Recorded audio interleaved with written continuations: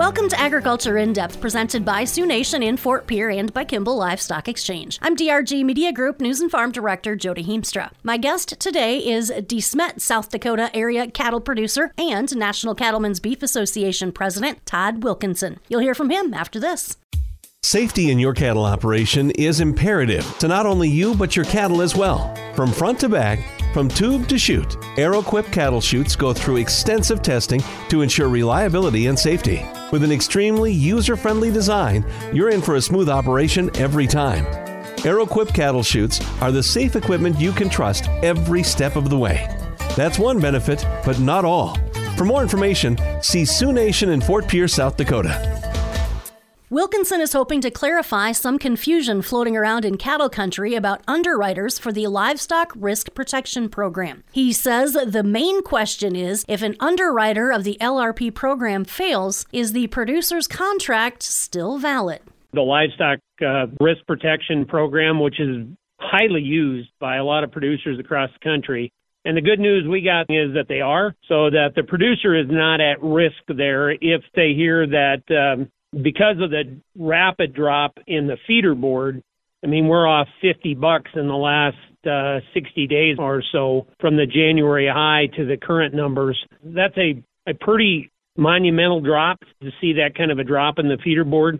And it has squeezed a lot of the shorts. They're not able to get out.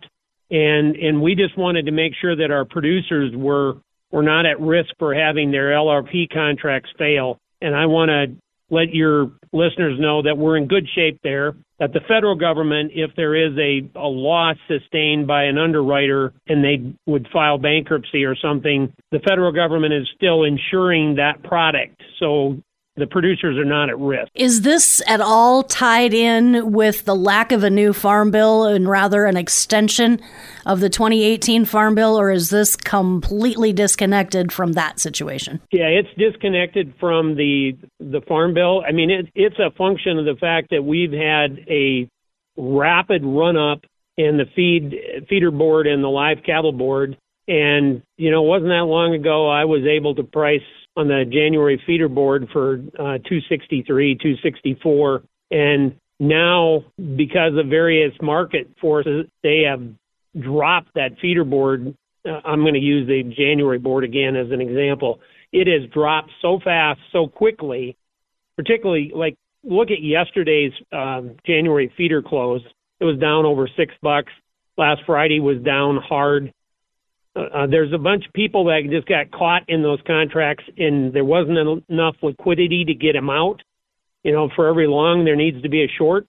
And when there isn't, you kind of get a run on the bank, so to speak. So this is just a function of the market. And, the frustrating part for me as a producer is we've got so many computer algorithms dictating what happens rather than the real hoofs on the ground.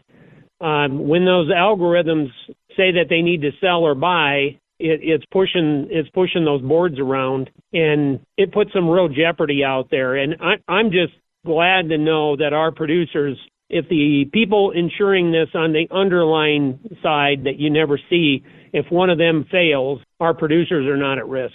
Separate, but also helping to manage risk for our producers would be the Farm Bill. And we didn't get a new one done this year, which I don't think completely surprised everybody. But we've extended the 2018 bill for another year while things get worked out in D.C.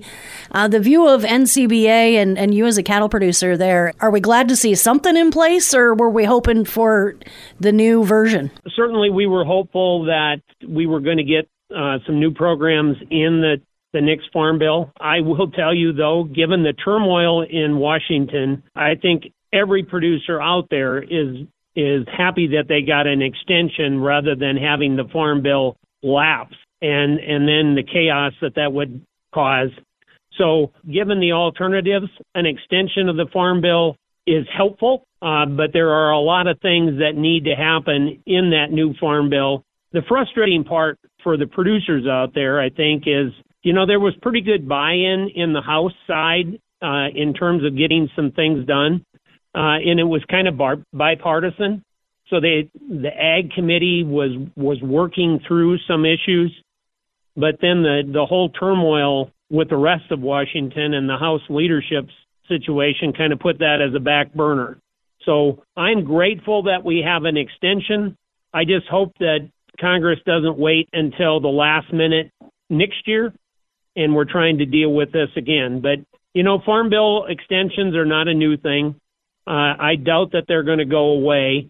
And you and I may be talking about this next year in September about whether or not we're going to get something done with the Farm Bill. So between the animal rights groups and then those fighting over the nutrition portions of the Farm Bill, which is the vast majority of the Farm Bill, that doesn't really leave a lot of space for actual production agriculture, does it, Todd? And it doesn't. And, I've had a lot of people ask me, we should have a standalone Farm Bill. And I am of the opinion, and certainly NCBA is of the opinion, if we had a standalone Farm Bill, we would be at risk because we just don't have the votes. I've never seen the animal rights activists get so involved in the Farm Bill process. They are really trying to get in there and dictate what the shape of the new Farm Bill is. And that should be alarming to everybody. When you get a bunch of animal rights organizations that think that they need to weigh in on the Farm Bill, that tells you that the Farm Bill was successful in helping producers, and they don't want that help anymore, and they want to pull that floor out from underneath you. So every producer out there, when they see one of those puppy dog commercials on the TV set about giving $19 a month, they should remember that same organization is trying to do away with their production agriculture. Anybody that wants to do a standalone Farm Bill, they got to count how many rural votes there are, and there just aren't enough. So we're going to have to deal with the nutrition side of it in order to get the urban votes, and that's kind of been the way of the Farm Bills for the last a number of them.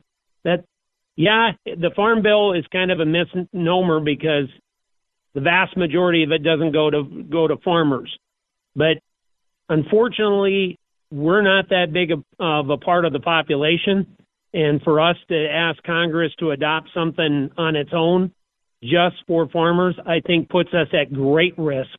So we have to go to the negotiating table, and we have to kind of be part of that process. Traceability, is this related to the country of origin labeling situation, or is this a separate? Traceability, we worked really hard with the upcoming Farm Bill trying to get some additional funding for animal disease traceability.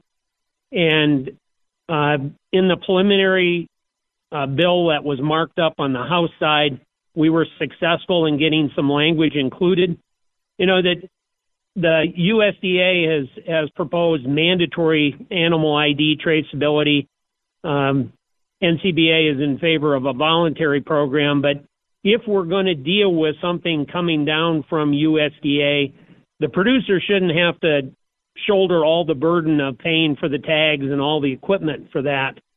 So we were fighting hard to get some money allocated so that the tags and some of the readers and some of that equipment was not going to be all on the back of the cow-calf operator or the livestock barn operator. And we'll see how that comes out over the next year, but we're optimistic that we're going to be able to get some of that in there.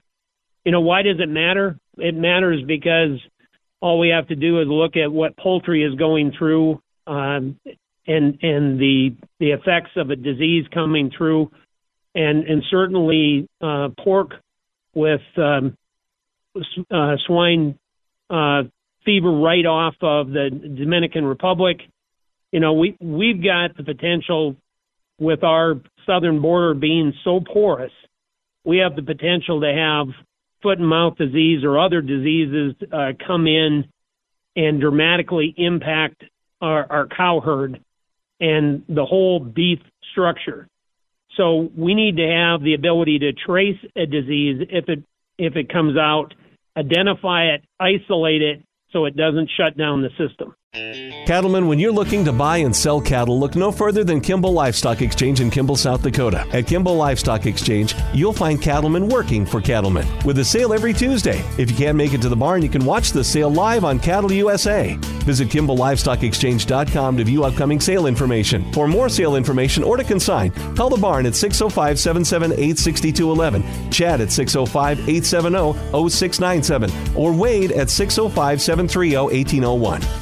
We talk about a lot of topics when we visit Todd, and there's a lot of technical things. There's a lot of detail that goes on, and a lot of our cattle producers out there maybe don't have the time or the resources to keep up on things like that. Is that where membership in organizations like the South Dakota Cattlemen's Association and the National Cattlemen's Beef Association is important, with those dues, the support for those groups to go out and help keep an eye on these sort of things? Joe, it is just vital. I mean, there's really no way a producer sitting anywhere in the United States can stay up to date on all of the rapidly changing policy issues. And, you know, if you ask me why I got involved, being from South Dakota, why I got involved in NCBA years ago, it was for that very reason. It's the fact that we have a full team in D.C. that is constantly on the Hill and keeping us alert to what's going on. Back here in South Dakota, I rely on the South Dakota Cattlemen's Association to do the same thing for me as a producer. I can't be in Pierre during the legislative session every day. I certainly can't be in Washington, D.C. every day. So if you want to just go out there and just expect to go along with the flow and then have your livelihood bounced around like a yo-yo because of some crazy politician, I guess that's your choice. But your other choice is to be involved and be a part of an organization that shapes that policy rather than let the yo-yo bounce all over the place. So I, for one, have decided to put both feet into this, and I really appreciate the fact that I've got two organizations that make a difference for me. With Agriculture in Depth, brought to you by Kimball Livestock Exchange and by Sioux Nation in Fort Pierre, I'm DRG Media Group News and Farm Director Jody Heemstra.